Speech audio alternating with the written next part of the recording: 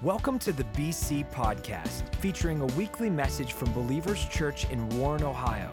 For more information, visit www.believers.cc. How many of you think it's important to keep a good sense of humor in life? This is not meant to diminish the sacredness, the significance of marriage, the value God places on it. But a man looked up from his hospital bed and said to his wife, "You know, you've always been with me when I've had trouble. When I lost everything in a bad investment, you were there. When I had the car accident, you were there with me. When I had got fired from my job, you were there. When we had the flood and lost everything, you were there. When I broke my leg on the church softball team, you were there. I've realized that in all these misfortunes, you've been with me, and I now am beginning to realize that you must be bad luck." One person said that marriage is nature's way of keeping people from fighting with strangers. Husband apparently said to his wife, "I love you more than yesterday. Yesterday you really got on my nerves." One person said, "Just think, if it weren't for marriage, men would go through life thinking they had no faults at all." Another said, "My wife keeps complaining I never listen to her," or something like that. Another said, "Before criticizing your wife's faults, remember it may have been these very defects which prevented her from getting a better husband than the one she married." Another said, "Before marriage, a man will lie awake thinking about something you said. After marriage, he'll fall asleep before you finish saying it." So what I read this morning, I didn't write it down, but a man was at his doctor and getting checked out, and he said, "Doctor," he said, I cannot do all the things my wife wants me to do, all the tasks and chores." And the doctor said, I want you to tell me why, and I don't want a bunch of medical mumbo jumbo. I just want you to put it into plain English. And the doctor said, "Well, if you want it in plain English, you're lazy." And the man said, "Okay, now explain it in medical terms so I can convey that to my wife." So anyway, hopefully, we're equal opportunity offenders. We don't want to pick on men or women, but we have to laugh to make it through life, don't we? Before we jump into the message, I want to just say how much Lisa and I love and appreciate Pastor Joe and Gina. I think you guys have absolutely one of the finest couples at the helm of this church. Any pastors anywhere in the country. You've got some great, great people. We love and appreciate them very much. They're not only loved by you guys and by us, but really Pastor Joe and Gina are respected by so many ministers all over. They just have a great reputation, great track record, and we really love and appreciate you, Pastor Joe. And I want to thank you guys as a church for being so generous toward your church and giving your tithes and offerings here at Believers Church. I know Lisa and I, we've been in ministry for 26 years, or actually 36 years. We've been married 35, and for the last 13 years, Lisa and I have traveled full-time. We've been to 26 countries, some of them several times. We've preached in 46 states, and for as long as I remember, this church has been extremely generous in helping us on a regular, every month, sending support to help us in our travels and what we do. And I just wanted to show you a couple pictures. First of all is our son and daughter, my wife and I, of course, on the ends. Our daughter has been here and doing some things with worship in the past, and we have some of her music out on our table, and she's still a worship leader. Our son, 28, about to turn 29. Both of them are still single, so, just keep that in mind. And our son is a worship leader as well, so we're real thankful for both of them. But I wanted to show you a picture from one of our trips earlier this year. Earlier this year, we ministered in Moscow and a couple places in Switzerland and France and Germany and Italy. This is a picture of the congregation in Russia. That church is in the heart of Moscow. Many of you may know of Rick Renner and his ministry, Rick and Denise, and that is their church, and it's just full of people that love God passionately, and the gospel is going forth in Russia, and it's a great, great church, and it was good to be there along with many other churches in other countries. And just a few weeks ago, I had the privilege of traveling to Sao Paulo, Brazil, and did a pastor's conference there. I think that picture is going to be coming up here soon. But in Brazil, there we are, had hundreds of pastors, ministers gathered there, and there's great revival going on in Brazil. Amazing things happening with the spread of the gospel. And then one project we're really thrilled about that we have going on right now. We have 7 books that we've written. They're available out there, but we have 4 of them being translated into Arabic that are going into the Muslim world. These books are, when they're completed, they're going to be going into Bible schools and to pastors' hands across northern Africa and throughout the Middle East, and we are very, very excited about that. So we just wanted to say thank you for the help that you guys have been, such the great blessing to our travels and our ministry, and we appreciate it very much. But I want to go ahead and tackle this morning's message. I love it that Pastor Joe has been preaching on building better relationships. Is that the full title? And today we get to focus on building better marriages. And Lisa and I had a great time being with all of the couples that were at the marriage retreat this weekend. That was just a lot of fun. We really enjoyed our time with you. And for this morning's message, I just want to focus on 3 words. And they're the 3 words in this title: building better marriages. And I want to talk about each of those. I want to talk about what does it mean to build something? What does it mean to have something better? And then finally, we're just going to talk about marriage in general. But let's talk about the idea of building. One thing that Lisa and I have discovered in our 35 years of marriage, and I think most everybody has come across this in some shape, form, or fashion, is that good marriages don't just happen. A good marriage, a healthy marriage, a thriving marriage doesn't happen simply by default. A good marriage happens because a couple of people decide we're going to build a good marriage. We're going to build a healthy marriage. And anytime that you build something, there is this idea, first of all, you have to have some picture of what it is that you're going to build. Can you imagine a person deciding to build a house and they had no blueprint? They had no idea of what the house was going to look like when it was all complete. And you have to have a vision. You have to have a picture, an idea of what the marriage is going to look like. And obviously, you may not know every detail when you step into marriage, but there should be certain commitments that we want to have a healthy marriage. We want to have a loving marriage. We want to have a marriage where there's mutual support. But you have a vision of what it is that you want to build. And there's a great verse in Proverbs that talks about, it's Proverbs chapter 24, verses 3 and 4, that talks about the whole concept of building. And it says in Proverbs 24, verses 3 and 4, it says, through wisdom, everybody say wisdom. Through wisdom, a house is built. If we're going to build a strong marriage, if we're going to build anything in life that is going to be strong and solid and good, then we're going to have wisdom. And one of the things that we have to do is make sure that we get wisdom from God.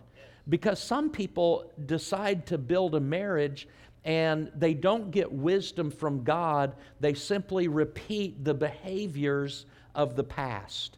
And some of us may have come from very healthy homes. Some of us may have come from kind of dysfunctional homes. And if we just simply repeat old behaviors that we've seen, we may not be getting the right results. So we need wisdom from God to know how to build the house well. Through wisdom, a house is built. By understanding, it is established. and by knowledge the rooms are filled with all precious and pleasant riches. God wants us to build a solid home. He wants us to build solid marriages, and it takes exactly what the Bible says. It takes wisdom, it takes knowledge, and it takes understanding to do that. Billy Graham made a very interesting observation. He said, a good marriage is not made in heaven, but on earth. And when I first heard that years and years ago, I kind of thought, well, I'm not sure if I agree with that. But I saw what he was saying, that a good marriage, he says, is not built in heaven, but on earth. Sometimes you'll hear about so-and-so, they have a marriage made in heaven. And that's quite a compliment. But the reality is, we have to do the building here on earth. God can give us wisdom from heaven, but we have to put it into practice here. God may give us knowledge, but we have to act upon that knowledge in the way that we relate to one another. God can give us all the resources, and we can and should certainly look to Him for help, but it's what we do, it's how we communicate with one another, it's how we encourage one another that the building actually takes place here on earth. And so we want to be builders.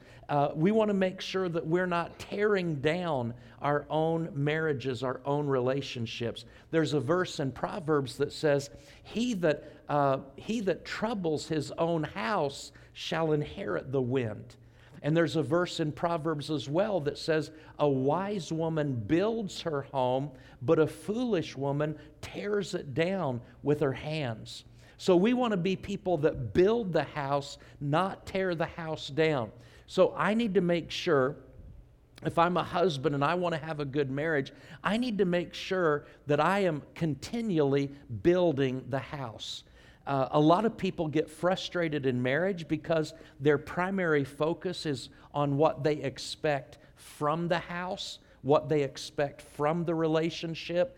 But their focus needs to be on what they invest into the relationship, into the marriage, into the house. If you're literally going to build a house, you may have an idea of the benefits you want from the house. You know, you envision living in a comfortable place, having a nice fireplace, having a nice kitchen and all these things.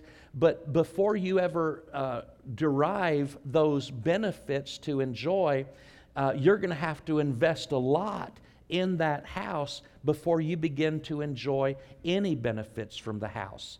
And I have found if our focus is on what we invest in the house, and we understand that we're going to continually, throughout the duration of our lives and marriages, be investing words of kindness and words of affirmation and words of support, words of encouragement. If we invest heavily in the relationship on a continual basis, there's a lot better chance we're going to be experiencing benefits from the relationship. But if all we do is expect to receive from the relationship and we don't have a focus on investing, then we're probably going to end up pretty disappointed and pretty frustrated. So the first thing in building a better marriage is building. We have to understand, I'm a builder. What am I building? Number two, let's look at the word better. I like the word better, because it carries the idea that we can continually be increasing, we can continually be improving, and the word better is a realistic word. The word perfect is probably not too realistic.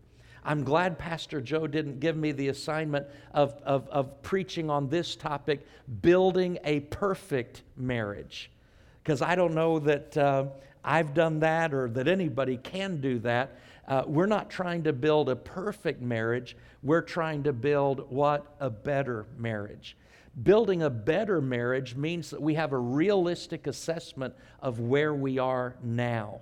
I thought something Dr. Dobson said was very interesting, and when he first said it, I didn't quite agree with him, but then I began to see that no, he's got a lot of wisdom. Dr. Dobson one time made the statement, he said, don't strive for a great marriage. He said, strive for a good marriage. And he said, I'm not trying to get people to not give their best effort, but he said, many times when people say, I want to have a great marriage, what they're really saying is, I want to have a perfect marriage. And when anything is not just perfect, then they're disappointed. But he said, just make it your goal to have a good marriage and be thankful for what you have. And he said, if your goal is a good marriage, you're probably being realistic in not expecting perfection. Because we know, to be honest, we can't give perfection, and so it's not really healthy to expect perfection. We can put more pressure in our expectations on the other person and end up pressuring them and feeling frustrated ourselves. So let's focus on simply having a better marriage. Let's make progress, and let's make it continually. There are some essentials if we're going to have a better marriage. One factor in that is simply friendship. You know, in our society, a lot of times, especially in movies and things like that, there's this emphasis on infatuation and romantic love and this euphoric love and that type of thing. And that may make for great movies, but in real life, that the euphoria and the romance is going to be periodic. But I'll tell you one thing that can be consistent and can be a steadfast foundation in our relationships, and that is a foundation of friendship. I love what the Bible says in Song of Solomon, chapter 5, verse 16. And of course, Song of Solomon, to be honest, is a pretty romantic book. About very intense, passionate, romantic love. But in the midst of Song of Solomon in chapter 5, verse 16, it says, "This is my lover, this is my friend." And if you maintain a solid friendship, if you carry out the principles of friendship, then you'll have that as a solid foundation, and then you'll be able to enjoy those romantic times that come as well. But what are the characteristics of a friend? If we're going to be a good friend in our marriages, I want to share 3 with you. Number 1, a friend is someone who rejoices in your successes. A friend is someone who rejoices in your successes. Every once in a while, I've seen in marriages where people are actually competing against one another, that there's an adversarial relationship, that maybe people they don't feel good about themselves in life, and so when the other person experiences success, instead of being able to rejoice with that person because they've experienced success, they feel threatened by that, and they are jealous of the success and actually have some kind of view, I've got to pull this person down, or so as not to let them get too high above me, that type of thing. And here's something that's important about marriage, and that is God did not call us to compete against one another. God called us to complete one another.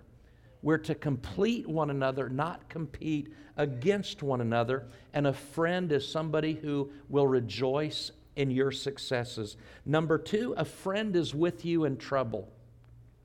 If you want to find out who are your true friends, just have a crisis. Someone said a true friend is someone who walks into your life when the rest of the world walks out. A friend is with you in trouble. You know, one of the things that Lisa and I have enjoyed over the last 35 years of marriage, we haven't enjoyed the challenges we faced or some of the problems that arose. But one thing we have enjoyed is being able to work through some of these things together. When you've been through thick and thin and you endeavor to bring out the best in each other, not the worst in each other, that you're able to encourage one another, go through trouble together, that's a real good sense of satisfaction. It really brings people together when they go through the challenges of life together. I like what another point is that a friend sees the good in you. One person said a friend is somebody who knows all about you and loves you anyway. And that's a pretty good statement. A friend cultivates the good in you, brings out the best in you. They build you up and do not tear you down. And then a third factor that's very important in marriage. One is that a friend rejoices in your successes, is with you in trouble. A friend sees the good in you. And another major factor in friendship is just that element of kindness. Many people are wanting to know, what's the secret to having a better relationship? And I think one of the absolute major factors is simply to maintain kindness in the marriage.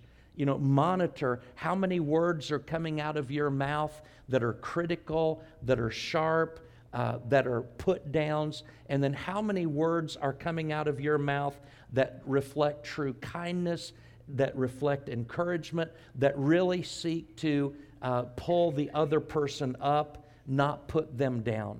I like what Ecclesiastes chapter 4 says, verses 9 and 10.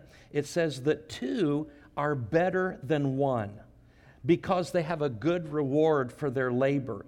For if they fall, one, notice this, one will lift up his companion. But woe to him who is alone when he falls. He has no one to help him up. In this journey that we call life, in this journey that we call marriage, when one person is weak, the other person is called upon not to belittle them, not to degrade them, not to denigrate them. But when one person is weak or one person falls, it's the responsibility of the other person to really pull that person up. And to do it in a spirit of kindness, to do it in a spirit of meekness, and that encouragement is one of the things, that kindness will keep marriages healthy and strong. A third factor that is a necessity in friendship is forgiveness. Forgiveness. Ruth Bell Graham said, a good marriage is the union of two forgivers. And I think we need to be careful when we stress forgiveness. We definitely want to make sure that people understand how important it is to not be harboring bitterness and resentment and a grudge. You know, unfortunately, some people have held on to certain grudges for so long that it's literally poisoned the marriage. It has made the relationship very toxic. And on one hand, we want to stress how important it is to forgive. But on the other hand, I want to say this. We also need to make sure that, for example, I as a husband am not doing things that I know are, irritating and upsetting and offensive to my wife, and then just continue to say, oh, forgive me, forgive me, forgive me. If I continue to do things that I know are perpetually irritating and just assume that I'm just going to keep saying, forgive me, forgive me, forgive me, and I'm doing it deliberately and in an ongoing fashion, that is really abusing the graciousness of our spouse. Yes, forgiveness must reign, forgiveness must rule in our marriages, but let's make sure that we're not just forcing the issue by perpetually causing irritation. But kindness is so important in this making a relationship better through friendship, through kindness, through forgiveness. It's all very, very essential. And then finally, let's just take a look at the word marriage. We're going to be people, we're building something better, and what it is that we're building better is marriage. God Himself, and this is so important, especially in this day and age, it's important to understand that God Himself is the creator, the designer, the author, and the architect of marriage. If man created marriage, then man has a right to define it. But if God is the author, the architect, the designer, and creator of marriage, then He is the one that has the authority to define what marriage is and to give us the principles that will contribute to a healthy, strong, and vibrant marriage. I just love what the book of Genesis says, Genesis 2:18. It says, "And the Lord God said, it is not good that man should be alone. And He said, I will make him a helper comparable to him." God is the one that had the idea of marriage, and He created marriage according to a certain pattern. And when I used to do a lot of marriage ceremonies, we don't do that. I'm not pastoring now, but when we used to be in pastoral ministry for many years, I did marriages all the time. And one of the things that I would say in every marriage ceremony, just to remind couples and remind everybody present of what God thinks about marriage, I would always say this, that God did not make Eve out of Adam's head to rule over him. Neither did God make Eve out of Adam's feet to be under him or to be trampled upon by him. But God made Eve out of Adam's side to be equal to him, from beneath his arm to be protected by him, and from near his heart to be loved by him. And so we see that God had this original pattern to begin with. And one of the things we read in Genesis 2:24 is, "Therefore shall a man leave his father and mother and be joined to his wife, and they shall become one flesh." You know, I think that becoming one flesh is really the essence of what building a better marriage is all about. Because you're still a unique individual, even when you get married. But when God says that we will become one flesh, I think He's talking about more than just the physical consummation of the marriage. I think He's talking about where a husband and wife essentially become one. They become partners. They become a team in every aspect of their being. Spiritually, they become one before God in their shared commitment and belief in God. Emotionally and soulishly, they become one in their sharing of one another's burdens, sharing of one another's joys, sharing of one another's griefs. They become partners spiritually, mentally, emotionally, physically. In the entirety of their being, they take on an attitude of partnership and teamwork, believing that God is able to help them become and function as one. Obviously, that process is not always easy. There is one Bible verse that I say is the only New Testament promise concerning marriage, and it's what Paul said in 1 Corinthians 7:28 when he said, "Those who marry shall have trouble in the flesh." And that verse is why we have all those kinds of jokes about marriage at the beginning. And like I said, we have to keep a sense of humor. We need to take marriage very seriously, but we should never take ourselves too seriously. Because we all are learning and growing and becoming what God wants us to become in this pursuit of a marriage relationship. Let me just share these two things in closing. What we have before God when we step into marriage is more than a contract. It is a covenant.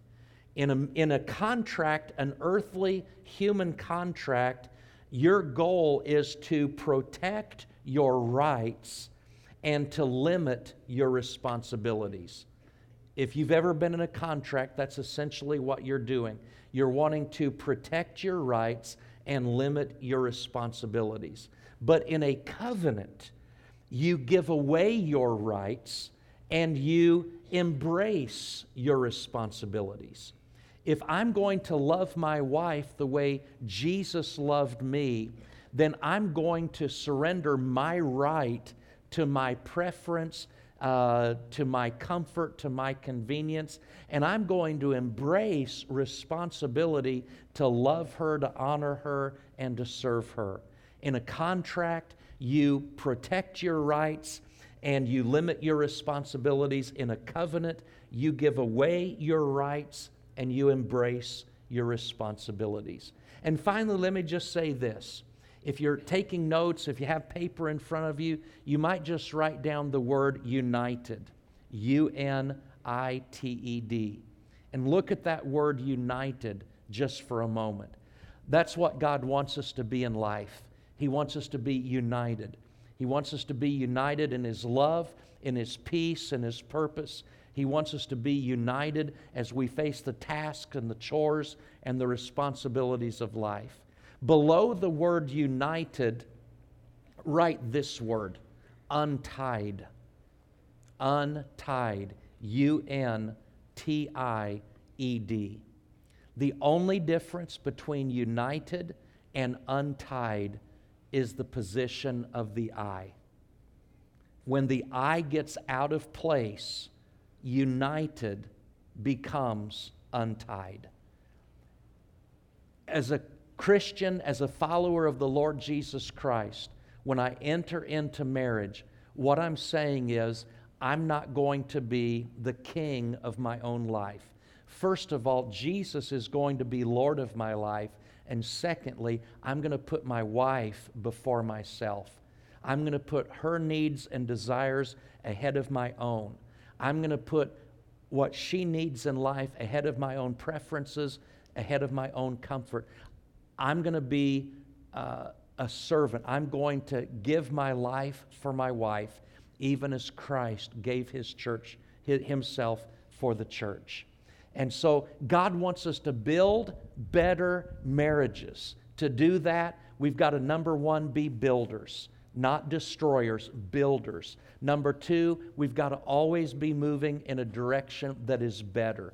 We're going up higher. We're looking for the quality of life that God has. We're going to build better, and we're going to build better marriages. We're going to have a covenant before God that is strong because He empowers us to do that. Let's pray together. Father, in Jesus' name, I want to thank You for every person here today. Lord, I know that not everybody here today is married. Lord, some people here today have never been married. Some have been through some heartache and distress, and others have perhaps lost a spouse to death. But Father, we know that You love every single one of us, and we know that wherever we are in our lives, single, married, You have a plan for us. You have a purpose for us. You have love and meaning for our lives. And Lord, we just ask You to give everybody wisdom and comfort and peace. But Lord, today we're especially praying that grace will be poured out upon married couples, and that, Lord, You'll help us to be builders. You'll help us to be better, and You'll help us to have a covenant relationship with You and with one another. And Lord, I just want to pray right now. There may be people in this place today that have never given their hearts and their lives to Jesus. Maybe you're here today and you don't even remember if you've ever had a moment where you accepted Jesus on a personal level.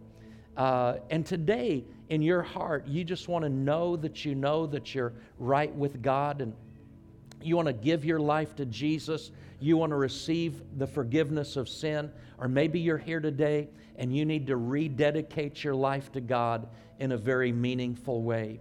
There may be a handful of people here in that situation. I'm going to ask everybody to do this with me, because if there's people here that have never accepted Jesus, we want to lead them in prayer right now. If there's people here that need to rededicate their life, we want to lead them in that prayer right now.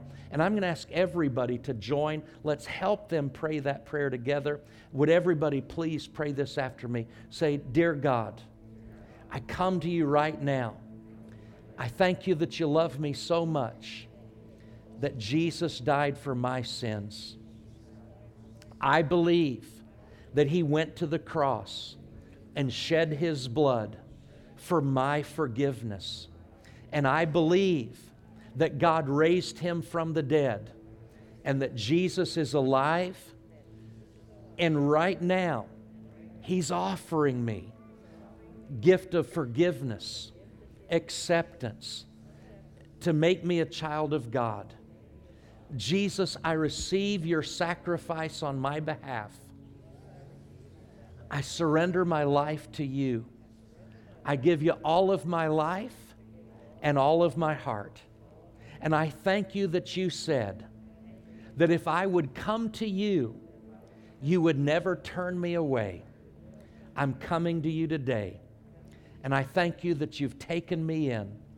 You've made me a child of God. I'm a new person in Christ. God, help me to live for you all the days of my life. In Jesus' name. And everybody said, amen. Thank you for listening to the BC Podcast.